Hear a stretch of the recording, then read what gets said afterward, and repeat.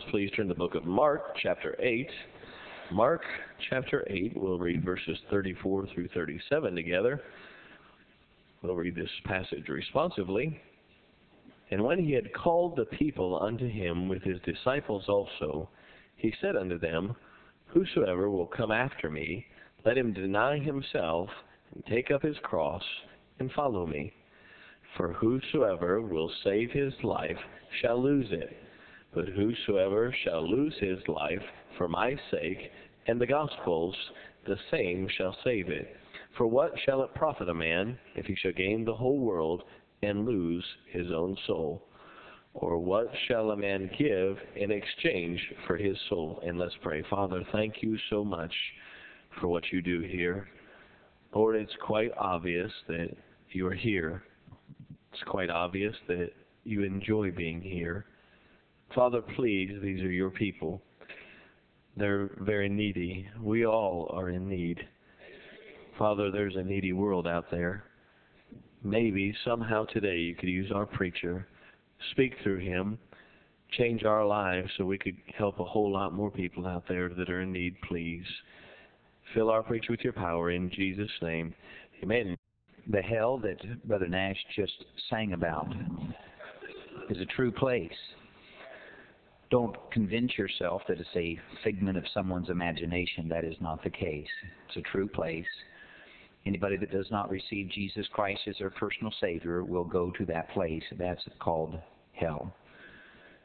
But today I want to talk to you about a man-made hell.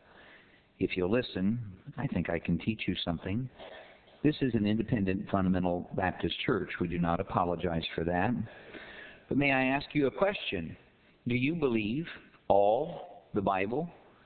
Do you believe everything that's printed from Genesis through the book of Revelation? If someone stood in this pulpit this morning and they preached that hell had no fire, you would be enraged. You would say, now that's not true. That's not what the Bible says. And we would want them to step down from the pulpit because they would have no right to say something like that. And indeed, that should enrage us if anybody ever tries to convince us that the hell that Jesus described with real fire does not have fire. Somebody's a liar, and let God be true and every man be the liar. And that's what the Bible says. If someone stood in this pulpit today and preached that heaven was not a real place, we would say, sit down. You get out of that pulpit. The Bible teaches heaven is a real place. We have loved ones there right now. Jesus is there. It's a wonderful place. And indeed, if someone said heaven was not a real place, we would not want them to preach to us because they would be preaching a lie. If someone stood in this pulpit and said, we have no sure Bible, we do not have the words of God, we'd throw them out of the church. We believe we have the words of God. We believe we have exactly what we need. We would not tolerate it. But wait a minute. Wait a minute. Jesus said this, Whosoever will come after me, let him deny himself. Now that's in the Bible too.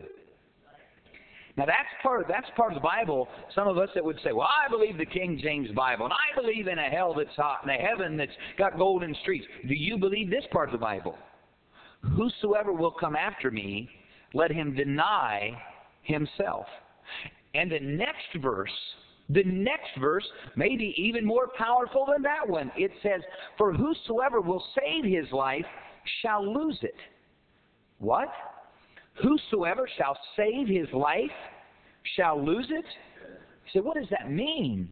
Well, basically it means whoever tries to be happy will probably be miserable.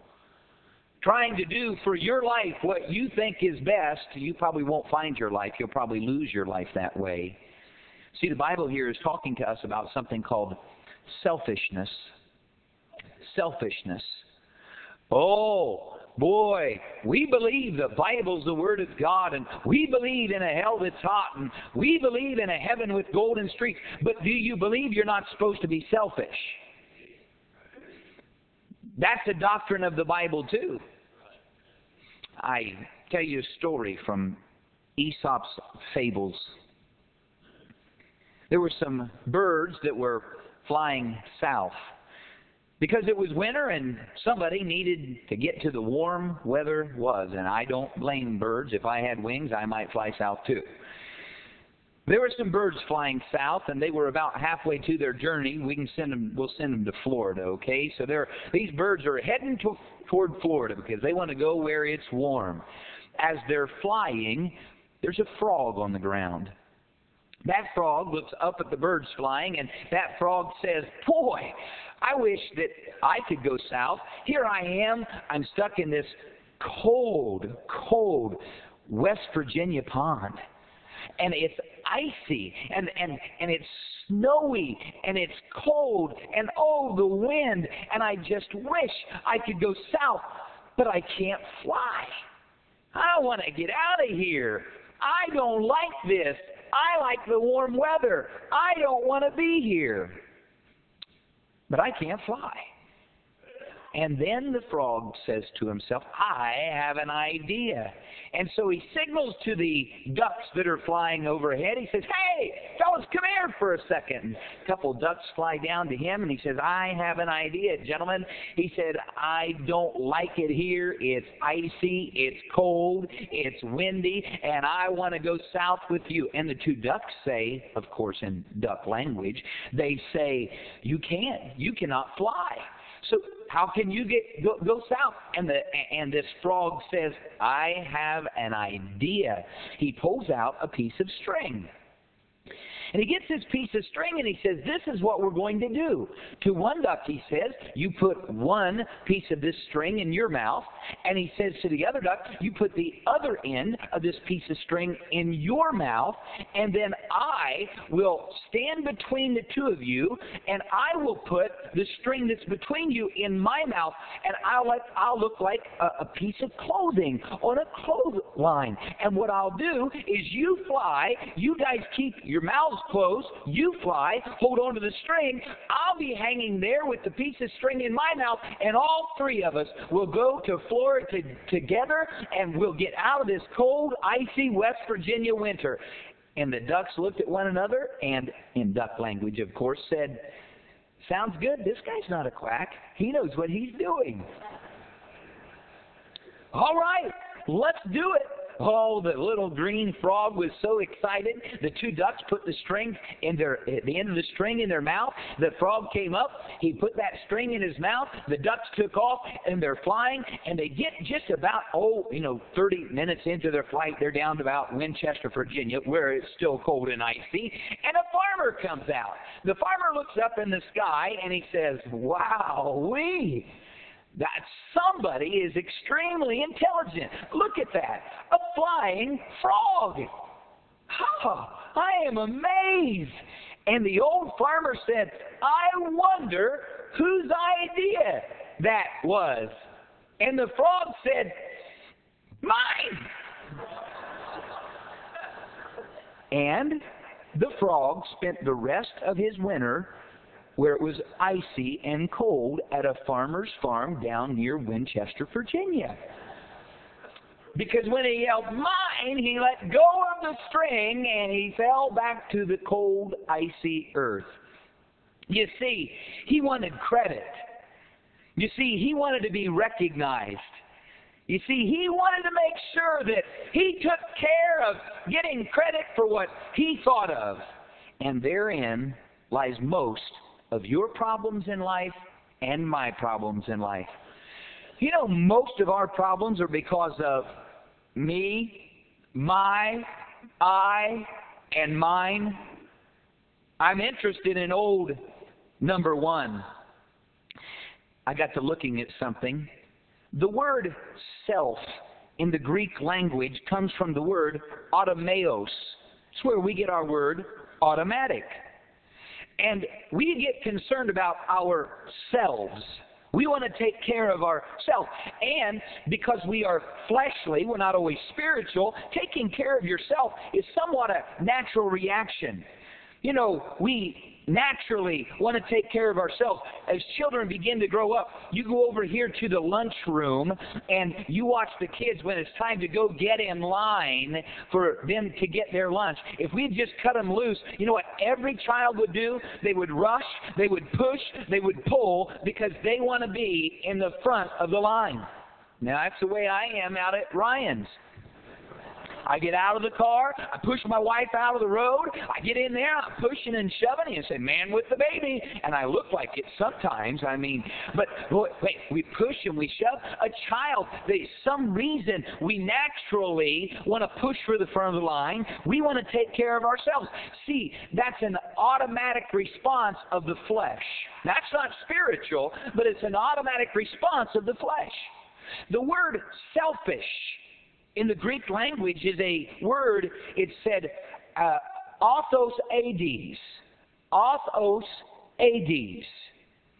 Auto, meaning self, and Hades is where we get our word hell. Selfish means self-hell. When you're selfish, you have created a man-made hell in which your emotions and in which you must live. We are so selfish. You say, I am miserable. Well, misery can be associated with hell, and I wonder if one of the reasons you're miserable is because you are selfish and you have created a self-hell for you to live in. It's a man-made hell. That's the name of my sermon today. Man-made hell. The hell that Brother Nash so wonderfully sang about earlier, that was a God-made hell for the God rejectors. But we have created for ourselves a hell. It's a man-made hell because we get selfish and we get interested in ourselves, and so we suffer misery like someone would in the hell called Hades. You know, the person in this church today who is the most in hell is the one that lives for themselves the most. She did not speak to me, so I won't speak to her. You just put yourself in hell. He was not nice to me, so I will not be nice to him. You just put yourself in hell. I just don't like her. Now, folks, I'm going to tell you, I had about 5 people get up and walk out of the service. Ushers, you help me. If they come in, they sit in the back. This truth is way, way too important for people to be walking around. I'm not trying to be rude or unkind, but I have to have your attention, and I have to have my own attention if I'm going to get this truth across to you. So listen carefully. I just don't like her. Selfish. She's just not my type. You live in a self-hell. He received something I wanted, so I just think I'll talk bad about him. Selfish. Just like that frog, you're going to live a cold life because you were more concerned about you and getting credit for something or getting what you want or getting your just dues, if you will, than you were getting the job done. Speak up for yourself. Go ahead. Do what's best for you. Go ahead, Christian. And put yourself in a self-made hell. So you were hurt in your youth. So you know what you're going to do? You're going to make sure you take care of yourself very well for the rest of your life, even at the expense of everyone else. And because you have decided you are going to take care of you, and nobody's going to hurt you, and you're going to protect you, you live in a self-hell. Because you're selfish. He said, you want to do what's best for you. The scripture, for whosoever will save his life shall lose it. You're saving your life. You're taking care of you, and in the process, you are losing your life, and you're not taking good care of you. You're hurting yourself. Authos Hades. Auto, self-hell. You know, selfish people get offended very easily. Are you easily offended? I'll tell you why. because you're concerned about your feelings. Selfishness. Anybody here that doesn't like anybody, you're selfish. You're selfish. Well, what is it? It's based on what somebody's done for you, or it's based on you. That's why you don't like them, because the way they affect you, it's selfish. We live self-centered lives. See, you interpret everything on the basis of how does it affect you. Boy, when you get around people like this, they make me very uncomfortable. I get uncomfortable around selfish people. Because it doesn't matter what you do. They got their feelings right there on their cuff. They're very concerned about how they feel, how they think, how will it affect them. And when you say something, you can tell. They're put out with it. You can just tell. You see, you interpret everything on the basis of how does it affect you. How do you feel about it? What do you think about it? What do you get out of it? And if everything doesn't go your way, it'll be known because you're selfish. Always thinking of old number one. Let's take care of ourselves. Jesus said, whosoever shall save his life shall lose it. Now, wait a minute, folks. You know, if I were preaching on the King James Bible, some of you would be screaming and shouting, amen, come on, preacher. If I were preaching against rock and roll music, some of you would be saying, come on, preacher. Why aren't you going to say amen? Is somebody going to say amen when I'm preaching against us being selfish and self-centered? Oh, I'm a fundamentalist. We're going to raise up those old fundamental standards, but I'm going to tell you something, folks. We've got a bigger problem than that. We're a bunch of self-centered, selfish people, and all we really care about is how does it affect me? What do I get out of it? Much of my counseling is with people who are living in self-hell, selfish. I got to be a mediator. Well, he wants this, and I want that, and why can't we do this, and why can't we do that? We can't get along. Why don't we just decide not to be selfish? We live in a man-made hell. Probably the biggest sin of Christians today is selfishness. I read somewhere where a medical doctor said that 90% of his patients are people that are sick because of self-centeredness. There are a lot of Bible examples of selfish people. You look at the story of Lot and his uncle Abraham. Lot had many, many men, and he had a big family of people that followed Lot, and Abraham the same, and their herdsmen were not getting along. And Abraham's herdsmen could not get along with Lot's, and Lot's could not get along with Abraham, but they were family. They couldn't get along, so they came up with this idea. We need to separate from one another. That way our people won't have hassles with one another. And I think that's a good idea. I think Abraham knew what he was doing there. And God said, now, let's divide the land, and one of you go to one part of the land, and one go to the other. You know what the Bible says about Lot? Lot looked at both pieces of property, and he looked at the property down here, and he seen there were some well-watered plains of a place called Gomorrah. And he said, you know what? There's where all the water is, and there's where all the green grass is, and there's the beautiful territory. And this part over here, it's just kind of wilderness and dry, and it's not nice. And old Lot said, hey, Uncle Abraham, I've got a good idea. How about we give me the very best land for me? The next thing you know, you find out that old Lot is in self-hell. Because he was selfish and he did what was best for him. Hey, let's look at the two people's lives. How did Lot's life turn out? Pretty crummy. Living with a bunch of whoremongers and sodomites, and he loses his wife and he loses his family. Why? Because he was concerned about me. Look at Abraham. He became the father of many nations. And I don't see where Abraham said, you stingy little twerp.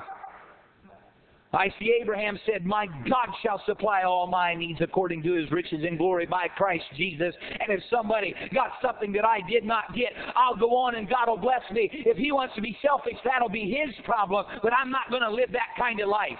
I don't think Abraham stayed awake at night worrying about the fact that somebody got something that he didn't get. Abraham was a mature enough Christian to say, Lot, if you want it, take it. Lot said, I want it. Give me all I can get. Let me take care of me. But you look at two people there. It was all about getting something. Lot got what he wanted, and it destroyed him. Self-hell. Look at David. Look at the story of David. David sees another man's wife, and he chooses to take another man's wife. David's seen Bathsheba, and David said, that's what I want. So David got what he wanted. Now, was David thinking about Uriah, the husband of Bathsheba? No. Who was David thinking about? David. David was concerned about David. Uriah, though, he was concerned about David. You'll find out. David committed adultery with Bathsheba. Uriah was one of David's mighty captains. David calls Uriah home and he says, look, I'm going to have to get this guy and get him sleeping with his wife, because if she's pregnant, it's going to be blamed on me, and I want to cover this thing up. And Uriah said, I can't sleep with my wife. I'm one of your mighty captains. My other men are out at battle. I can't do that. And he stayed loyal to David while David had stabbed him in the back.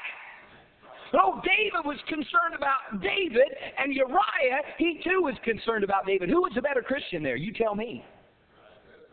Uriah will go down in history as a hero, and David went down in history, and all you got to do is say David and everybody says Bathsheba. That was an adulterous, wicked, immoral affair, and David went down in history for it. David was concerned about who? David! Who do you think was happiest? You look at Judas. He sold out. He sold Jesus out for money. Do you think that when Judas got those pieces of silver in his greedy little hand, do you think he was thinking of Jesus Christ at that time? The soldiers wanted to find Jesus, and Judas said, oh, you paying money? I'll sell Jesus for money. Put the bucks right here, baby. Give me the money. He wasn't worried about anybody but himself. He placed himself in a self-hell, and he ended up in the other hell. He did what was best for Judas. Hey, who did Jesus do what was best for? Everybody else. Let's look at the two, Judas and Jesus. Who came out the best? The one that was concerned about himself, or the one that was concerned about others? Who came out the best? Uriah or David? It was Uriah. Who came out the best? Was it Abraham or Lot? It was Abraham. Why? They said, I will become selfless. I'm not going to worry about me. I'm going to take care of me. And some of you are so desperately seeking a way to find what you want, to get what you want, to get your way. You have put yourself in a self-hell. Stop worrying about you and get your eyes on somebody else. Lady in this church came to see me, probably been about 2 weeks ago. She came and she said, my life, it's just numb. I can't think straight. I've got a mess. I've got a mess of myself. Now I'm trying to figure out how to make myself happy. I said, there's your problem. Stop trying to make yourself happy. Go make somebody else happy. I said, this is what I want you to do. And I gave instructions. I took some money out of my wallet. I said, now here's some money. You take this and you go buy something for someone. You go to them. They're hurting right now. And you give this to them and you spend time with them and you do something for them. Okay. She came back about a week later. She said, I am so sorry I ever doubted you. She said, I went, I did what you wanted me to do. I drove away from helping that person, and I felt so good. But I did not feel good because I'd done something for me. I felt good because I'd done something for someone else. Folks, you don't get happy by trying to get happy. That's the way the world does it. Hell, let's have happy hour down at the bar. We'll go get happy. No, they're made miserable because of happy hour. They're made miserable because of that. You get happy by making somebody else happy. You don't get joy by seeking joy. You get joy by helping someone else to find joy. You don't get happiness by seeking happiness for you. You get happiness by making somebody else happy. You do not get fulfillment by seeking fulfillment for you. You get fulfillment by seeking fulfillment for somebody else. She came back to me and she said, you have helped me. She said, I am sorry I ever doubted what you said, because it almost sounds ridiculous, doesn't it? Stop seeking happiness and seek somebody else's. But that is the Christian life. these statements. I'm mad. I'm hurt. I don't like him. I'm upset. It's what I want. It's what I need. It's what I think. I am offended. Self, self, self, self, self, self, self, self, self, self. Self-hell, self-hell, self-hell, self-hell. Man-made hell, man-made hell, man-made hell. It's very quiet in here. It's self-hell that causes trouble in your home. If everybody under the sound of my voice would decide, I'm not going to worry about me, I'm going to take care of everybody else in my family, they get to come first, they're most important, I meet their needs, we would do away with marital problems and children problems, but we're so self-centered, we're so stuck on ourselves, we care about old number one. Every church in America would not have problems if the people in the church would stop worrying about themselves and worry about everybody else. He got this position. You ought to say, thank God, I'm so glad for him, instead of, he got what I wanted. He got what I wanted. I want that. Self, self, self, self. There'd never be a deacon board cause a preacher a heartache again, or a preacher cause a deacon board heartache again if everybody decided I'm going to get me out of the road, and the issue is not me, it's taking care of other people and meeting their needs. Self, self, self, self. Take care of self, folks. Let's do it, Christians. Now let's ignore everybody else and let's just take care of ourselves. Problems that we have in Christian schools today is because Christian school kids they care about themselves. Themselves. You select cheerleaders and everybody else in school's mad at them. Boys make the ball team, everybody else is mad at them. Self, self, self, self, self. Hey, Christian, let's be good Christians now and take care of ourselves. We want for ourselves. I want a house. Self, self. I want a new car. Self, self, self. New clothes. There are people in this room who have fussed about cars, houses, and clothes in the last week. Self, self, self, self. I want that job. I want that position. I was a young man. I was working in a factory. I almost destroyed myself desiring a position. I kept thinking, why did they give it to him? Why did he get it? Why did he get it? And finally one day I woke up and said, I am miserable. I began to hate my job. I'm not liking the people around my job. I said, I'm done with this. I'm going to be satisfied right where I am, and I am not going to go around seeking things for myself anymore. I'll do the best I can, and I'll hang it from there. God's in charge. He knows what He's doing, and I'm just going to go ahead and live my life and be happy with what God's given me. I was self-destructing. I was living in hell, and there are some of you right now, you are living in a self-made hell. You want to take care of you. You're unsatisfied with what you have. You want it, you want it, you want it, you want it, you want it. So you're displeased with everybody and everything that's going on around you. You're in self-hell.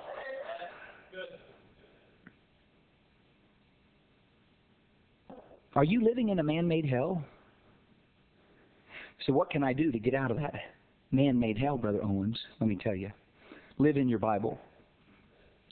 Live in the Bible and you can get out of that man-made hell. Hey, the Bible's the answer to most of your problems. Listen to this. You want to be prosperous? Do you really want to be prosperous? The Bible says this. Psalm 1 verse 1 through 3. Blessed is the man that walketh not in the counsel of the ungodly, nor standeth in the way of sinners, nor sitteth in the seat of the scornful. But his delight is in the law of the Lord, and in his law doth he meditate day and night. And he shall be like a tree planted by the rivers of water, that bringeth forth his fruit in his season. His leaf also shall not wither, and whatsoever he doeth shall prosper. You live in the Bible. You read it. You breathe it. You eat it. You digest it. You read it every day of your life. You don't just find your Bible on Sunday morning so you can walk in and make yourself look religious down at the church house. You have the Bible at your house, and you read it, and you believe it, and you know something the Bible says, then you can become prosperous. You could be happy if you'd live in the Bible. Do you know that everything He ever created, He spoke it into existence? He's going to put down the Antichrist. How, Brother Owens? With His Word. Self-hell can be conquered by God's Word. We get selfish when you can tell if somebody's away from the Word of God. They get selfish just like that. What about my life? What about me? What about me? What about my feelings? You know who's most apt to get offended when I'm preaching hot? The ones that are in the Bible the least. I get up and throw a fit about some sin of our day and age. There are people that walk around here and say, oh. You're offended because you're away from God. You're away from the Word of God. But there are people that have been in their Bible every day, and they're saying, come on. Yeah, that's good. That's good. It's all about you, isn't it? Selfishness. Psalm 119, verse 165. It's one of my favorite verses in the whole Bible. Great peace have they which love thy law, and nothing shall offend them. Great peace have they that love thy law, and nothing shall offend them. Oh, but you know something? There's a little more to that than what you think. When it says, great peace have they that love thy law, and nothing shall offend them, do you know what that word nothing means? Nothing. You getting the deeper truth to that? Nothing. The word offend comes from a Greek word, scandalizo. It's where we get our word scandal. Great peace have they which love thy law, and no scandal is going to hurt them. Nothing will offend them. Nothing shall prick them. Nothing shall make them mad. Nothing will make them vengeful. Nothing will make them want to retaliate. Nothing will make them leave the church. Nothing will make them sulk. Nothing will make them whine. Nothing. They don't wear their feelings on their cuff, because great peace have they that love thy law, and anybody that scandalizes against them, they rise above it through the power of the Word of God and say, well, that's the way she goes. Nothing shall make them bitter. If somebody mistreats you, you will not be offended if you spend enough time in the Word of God. Slander won't offend you. Somebody curses you, it won't offend you. I had a guy cuss me out one day when he got done. He said, what do you think about that? I said, I don't think you called me enough names.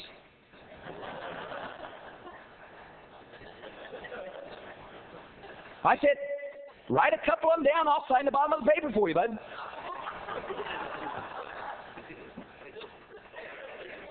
You listen to me. I grew up a long time ago. Sticks and stones may break my bones, but names will never hurt me. You say, you wouldn't believe when I heard somebody call you, Brother Owens. You got to hear what I call myself. I'm not going to turn my emotions and feelings over to a bunch of dumb human beings. My emotions and feelings have been turned over to the God of the universe. And He told me, if I live in that book, I'm not going to be offended by a bunch of puny-minded, cowardly people that want to call names. No way. I'm not going to live that way. No way. How do you live, though?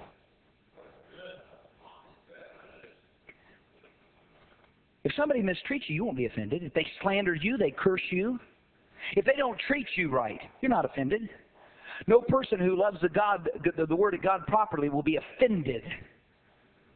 That means no assistant pastor. Bunch it. Oh, I'm sorry. No deacon. No choir member. What's it take, choir member? How easily offended are you? Huh? How about a Sunday school teacher? Youth worker? How about an employee of the church? How about a church member? By the way, we're all supposed to live the same. How about a bus worker? How about a teenager? We have to break up a fight between you and somebody because you wear your puny little feelings on your cuff and all you care about is you? What about me? Me. Hey, I invite you out of self-hell. Come on out of hell. Come out here. It's fun. I have a good time not letting you get to me. And some of you give me a run for my money.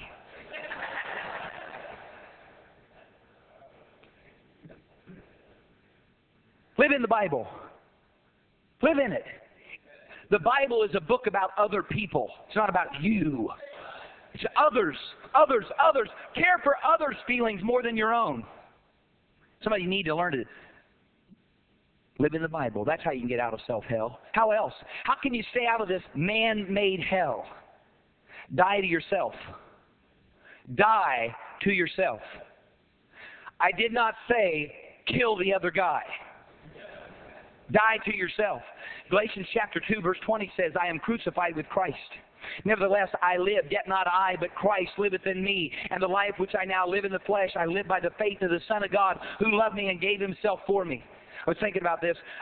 Brother John Kidwell works up at Brown's Funeral Home. If Brother John and I, we went up to the funeral home, and we went back to where their customers hang out.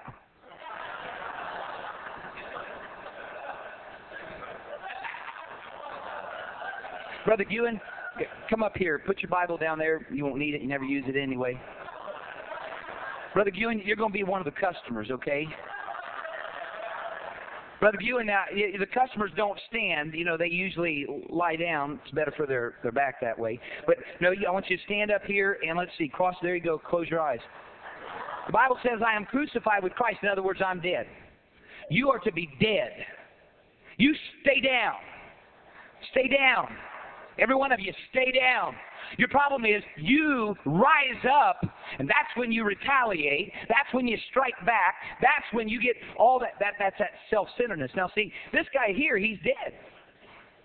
If I say to a dead man, Ewan, you're a bum. See, a dead man doesn't do anything. If I say to Ewan, if I say, you're ugly. U-G-L-Y, you ain't got no alibi, you ugly. If I say to a dead man, you're stupid, what happens? Nothing. What does a dead man do? Do dead men get offended? It's time for some of you to die to your feelings. See, Brother Owens, I would really like to live my life. I have people say this to me all the time. You seem to be so happy. You guessed her, Chester. I didn't turn my happiness over to you. This is the Lord's Supper table. I'm going to walk on it. So if you're going to have a heart attack, start now. The man that built it, I'm not going to hurt it, brother man. I'll tell you why some of you are so unhappy. Because the primary person in your life is you. My feelings, how I feel. Die! Die to yourself. Die to your feelings. And let Jesus Christ live through you. That's what He commands. This guy here is dead. If I say you never did anything right, it doesn't affect him. You're a crook. You were dishonest in business. You're ugly. You're a thief. There's something wrong with you. He just lays there. And some of you, your problem is everything that everybody says to you, you respond to it. You got to get back. You got to say something. You got to do something about it. You need to die to yourself and die to your feelings, or you'll never live in this life a victorious life. Thank you, Brother Ewan. If I slap the dead man, he doesn't do anything. If I spit in his face, he doesn't do anything. Dead people don't get mad. Die to yourself. Some of you need to come out of your self-hell. Well, this big bad world, you put yourself in self-hell. Dead people don't get mad. Dead people don't get back. Dead people don't talk back. Dead people don't get jealous. Dead people don't get their feelings hurt. Dead people don't get offended. Dead people don't seek revenge. Dead people don't get even. Dead people don't feel cheated. They just lay there. You say, well, what's my life all about? It's not all about you. It's all about Him. And He said, I am crucified with Christ. Nevertheless, I live, but yet not I, but Christ liveth in me. You die. You get in that casket. You stay down. You show this whole world not what you're made of, but what He is made of by letting Him live through you. Let me tell y'all something. I am a public figure. Quite an awesome figure, I might add. I'm a public figure. Whether we like it or not, I'm not sure I do. I'm known all across the United States of America. I can't hardly go anywhere without people knowing who I am. I'm very quickly becoming known all over this county. I'm talked about probably more than anybody.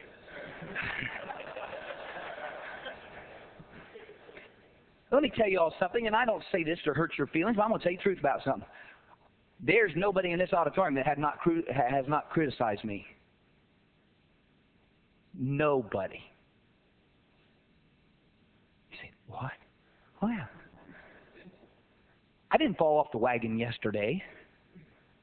I happen to know. Everybody out there at one time or another said, why did you do that? I don't like that. I know that. I don't live oblivious to the truth. But have you ever noticed how I treat you anyway?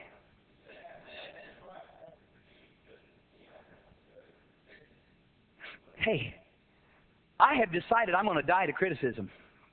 I got a nasty letter today. My email. Guy from some other state. Said, I heard one of your sermons. I didn't like it. I said, what'd you do with it, Brother Owens? I pushed the button that makes it go away.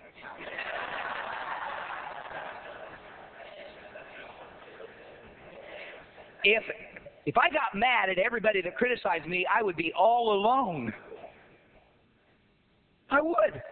I couldn't even be with myself. Because there's some things I say, why did you do that, stupid? The truth is, none of us should be critical of anyone. But I have decided that I would ask God to help me to live above criticism. It's not all about Jeff Owens. It's all about Jesus Christ. Hey, I need to forget me and how I feel and keep on going for God. I want to be nice to you no matter what you say about me. You want to know what real hell is? Real hell is a blonde woman learning to ride a horse. A blonde decides to try horseback riding, even though she had no lessons or prior experience. She mounts the horse unassisted. The horse immediately springs into action. It gallops along with a steady rhythmic pace. But the blonde begins to slip from the saddle. In terror, she grabs for the horse's mane but cannot seem to get a firm grip. She tries to throw her arms around the horse's neck, but she slides down the side of the horse anyway. The horse gallops along, seemingly blind to her slipping rider. Finally, giving up her frail grip, the blonde attempts to leap away from the horse and throw herself to safety. Unfortunately, her foot has become entangled in the stirrup. She is now at the mercy of the horse's pounding hooves as her head is struck against the ground over and over. As her head is battered against the ground, she is mere moments away from unconsciousness when the greatest of thing happens. Stan, the Walmart greeter, sees her and unplugs the horse.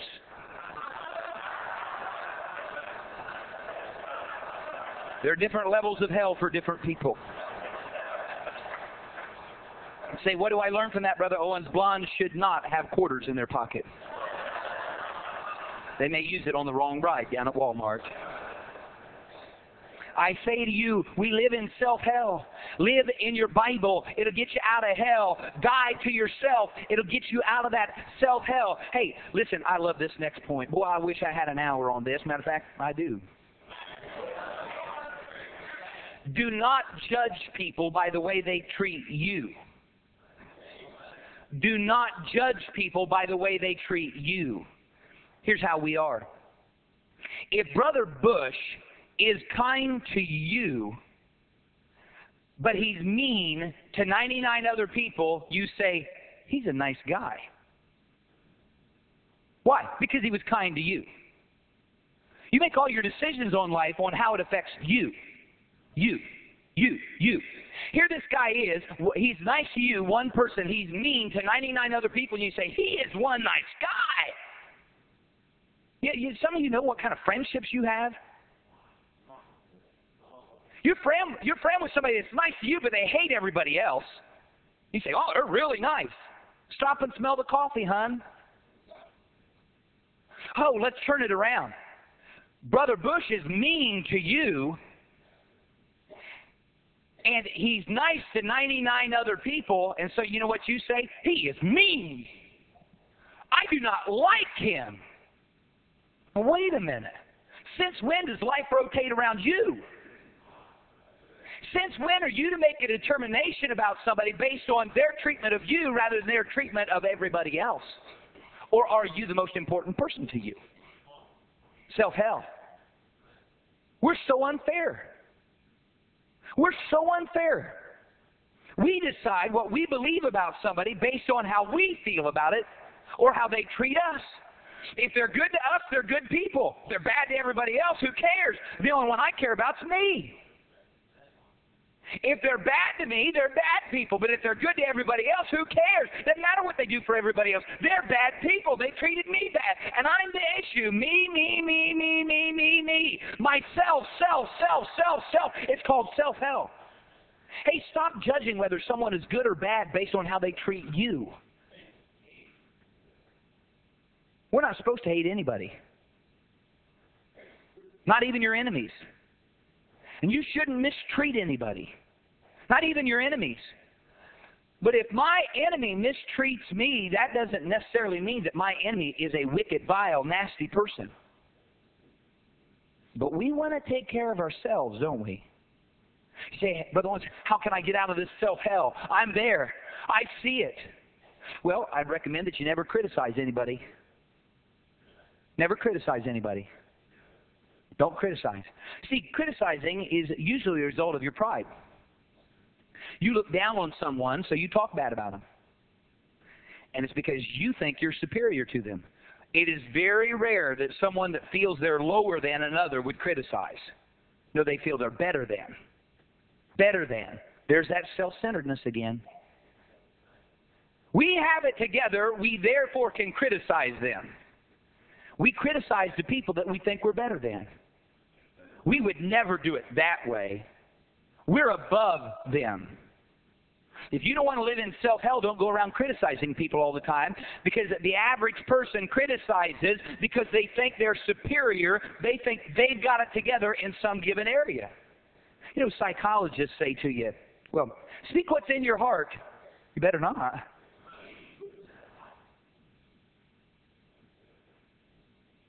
They say, well, you better just, whatever's in your mind, let it out. Do you really want it out? Because the Bible talks that our heart is desperately wicked. Well, if it feels good, do it. Is that so? Wonder if it feels good with your wife. I wonder, Mr. Psychologist, if it feels good, do it. If the man that you're counseling does it with your wife, sir. Well, no, that would be wrong. Why? Because it would affect the psychologist, and his life rotates around him.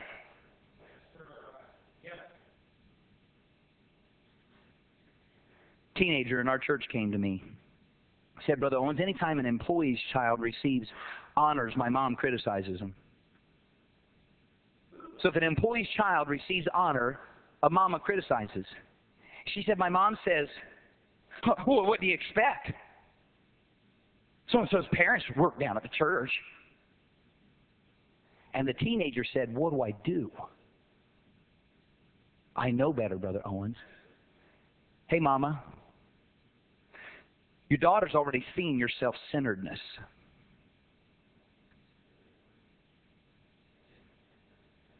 You're going to be trapped in a self-made hell because of your gossip and criticism.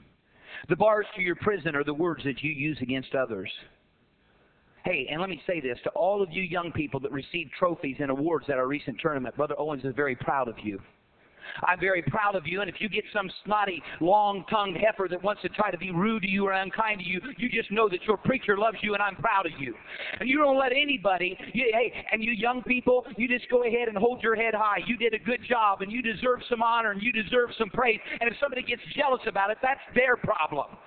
Their jealousy is because they wanted it. They wanted it for themselves. They had to have it for themselves, and if they can't have it for themselves, they don't want anybody to have it. We all need to grow up. My goodness gracious. Gossip will make you lonely like the darkness of hell. Good people will separate from you if you're a gossip. That's why you can only get so many people to hang around you. They don't want to be around you. Hell separates. Only gossips hang around gossips. In other words, you share the same cell in hell in your self-made prison. The Bible says in James chapter 3, it compares the tongue to the fires of hell. The Bible says the tongue is a fire, and is set on fire of hell. Hell. Hell. hell. Listen, folks, don't put yourself in hell by gossiping. Don't put yourself in that kind of a hell. Say, how do I get out of this self-hell? Well, you better learn to forgive people the way that God forgives people, or you're going to live in a self-hell. I don't have time to go into it, but there's a story in the Bible of a man that owed millions of dollars of debt to another. The man that the debt was owed to forgave. And when he forgave, this man that owed the money went free. And on the way home, the man who had been forgiven meets somebody that owes him a piddly little amount. He has that man that owes him a piddly amount thrown into prison. And you say, that is ridiculous. Why in the world, if somebody's forgiven $1 million worth of debt, hold it against someone that owes them a piddly amount? Why did they forgive? I ask myself the same question about Christians. How in the world is it you won't forgive somebody who committed some little sin against you when you add up all the sins you've committed against God, and He forgave you of all of them when He saved you, and you're living in self-hell because you won't forgive? Self. Oh, sure, I'll take what God did for me. I want the forgiveness of God. I want to go to heaven. But if you expect me to forgive somebody else, hey, listen to me. If a holy, sinless God can forgive you of everything you've done against Him, I would think that you would be reasonable enough to know that one sinner should forgive another sinner against their piddly sins against one another. You put yourself in a self-hell because you care about you. You want forgiveness for you, but you don't want to give it for somebody else. Forgive for the other person. Forgive for them. You say, you hurt me. Why are you always so worried about yourself? Self. Get your feelings off of your mind. That's why some of you stew so long. Oh, I'm hurt. I can't sleep. I can't go to work. What am I going to do? Everything's falling apart around me. I'm hurt. Get your eyes off of you. This is for your own good, folks. Forgive them because it's good for them. I've been cheated, Brother Owens. Forgive. I've been hurt. Forgive and get on with your life. You know, the only person you can for sure hurt by your lack of forgiveness is you.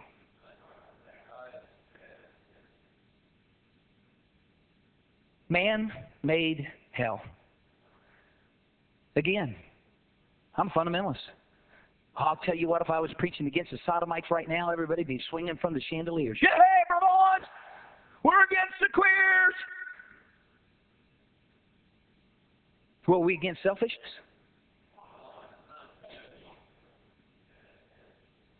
What can I do to get out of this self-hell, Brother Owens, that I live in? Force yourself to put others first. Get this. Give somebody else the good parking space.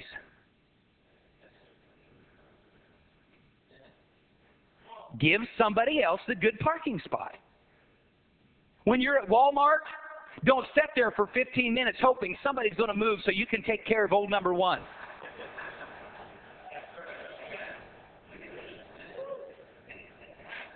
Slow down and let somebody into your lane while you're driving. Well, that crazy sucker beside me, I'm going to run him off the road. That idiot.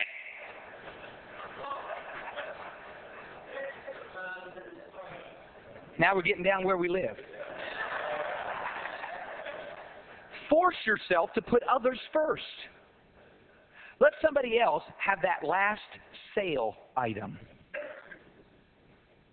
My wife was so mad one day. Now you haven't heard the whole story. She had seen some little clip on the news, and then in the newspaper about right up here in Hagerstown, a lady had been trampled at Christmas time because they popped the doors open to a store, and she was trying to get a toy. A bunch of people fussing and fighting over it. There's going to be a lawsuit, I guess, for the store. What in the world has a human race come to? Let them have it. Why want that? Grow up. That's what I wanted. Oh, my. No wonder you look so sour. Look like you've been sucking dill pickle juice out of the bottom of a Coke jar. You didn't even need a straw.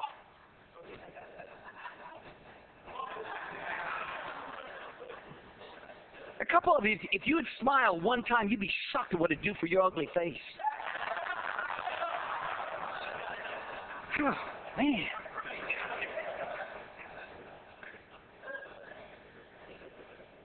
Hey, let somebody else in front of you at the checkout lane. They're going to start advising that you take out insurance on the baskets that you push around at Walmart because of the injury coming into the finish line for the checkout. And then you stand there and you're counting the things in somebody else's basket to say, "You've got 21. This is a 20 aisle." Get your nose out of everybody else's business and you just make sure you do what you're supposed to do. And stop worrying about somebody getting ahead of you and beating you and getting something that you did not get. Get your eyes off yourself. Put others first. Don't take care of yourself. Don't worry about you. Don't fight for your way. Hey, be happy if somebody else gets praise.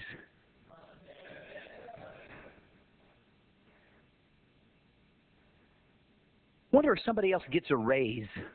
What kind of person are you? He's the boss's son. That's why. You're not glad he has a few more bucks? You know what? Employees of Shenandoah Bible Baptist Church don't go around telling each other how much you make. Because we're all so self-centered, everybody will fuss and fight. I have people lined up at my office door saying, "Why are they making more than me? I want more. I want you to be fair." Sugar Plum, if you got what you deserved, you'd be in hell right now. You don't want true justice. Hey folks, don't go around talking about how much you make at work. They'll string you up. If I own Quad Graphics over here, and I may someday, if I own Quad Graphics and somebody came to me and said, "I don't think it's fair," and everybody's griping about their pay, I just put them all at the same pay rate and let them rot right there for a little while. What's wrong with us? Me, me, me, me, me. Take care of me. Give me what I want. Hey, kids, let your brother have that toy. I want that. Give it to me. I wonder how many little brothers have scars above their right eye from a tractor that they got slapped in the head with. Little brother said, "I want that." And big brother said, "Fine, here." It's where big brothers learn to plow. Hey, teenager. Hey, do what's best for the other person in the Christian school. I wonder how many people. I wonder, one of our boys received a Best Christian Athlete award over here yesterday. I wonder how many boys sat back and said, "I don't like that. You stingy brat." Good night. Somebody in your own Christian school gets an award and all you care about is that you didn't get it? Your parents should have taught you more sense, but maybe they learned it at home.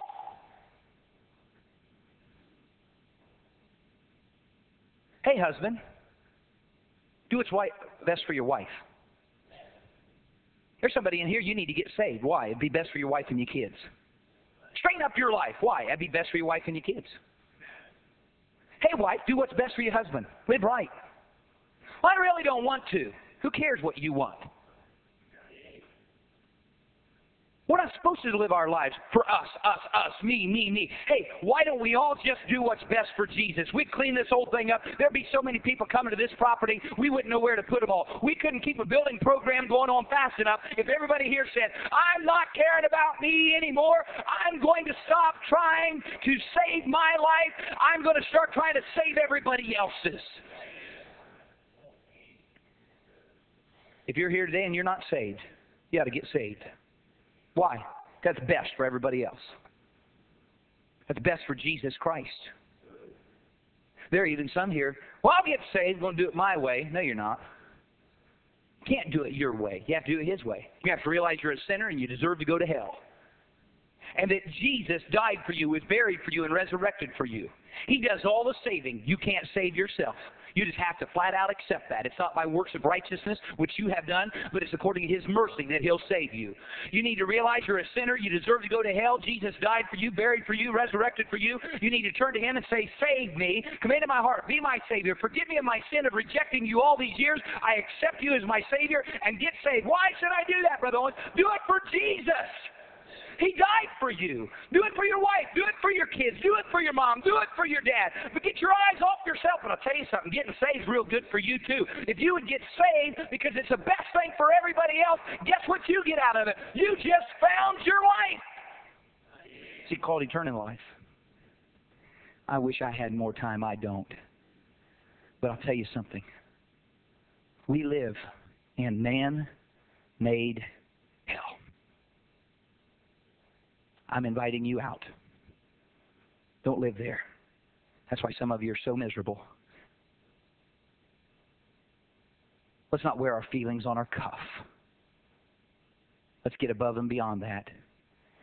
In that passage of Scripture, it was so interesting to me. He said, for whosoever will save his life shall lose it. Don't lose a good quality Christian life by investing yourself in you. Let's bow our heads and close our eyes. Every head bowed, every eye closed.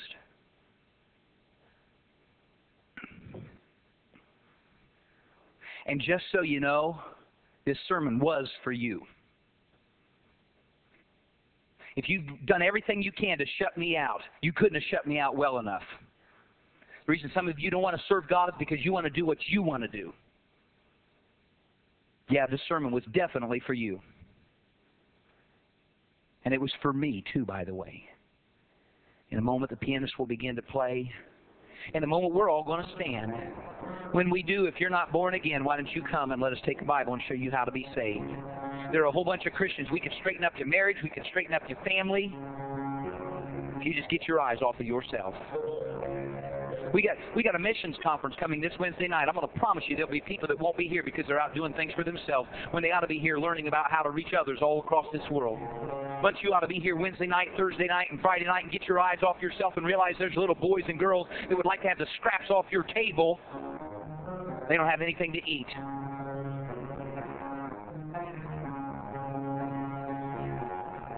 Man-made hell.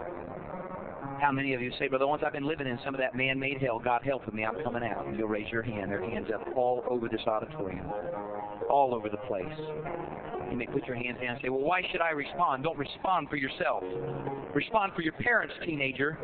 So you teenagers, give your parents fits. Get your eyes off yourself, you stingy kid.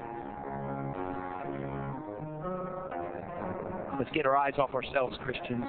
Some of you need to start showing up for soul winning. Get your eyes off yourself. Get your eyes on lost people. Let's all stand to our feet with our heads bowed, our eyes closed. Men, you take your place at the altar. Choir, sing a song of invitation.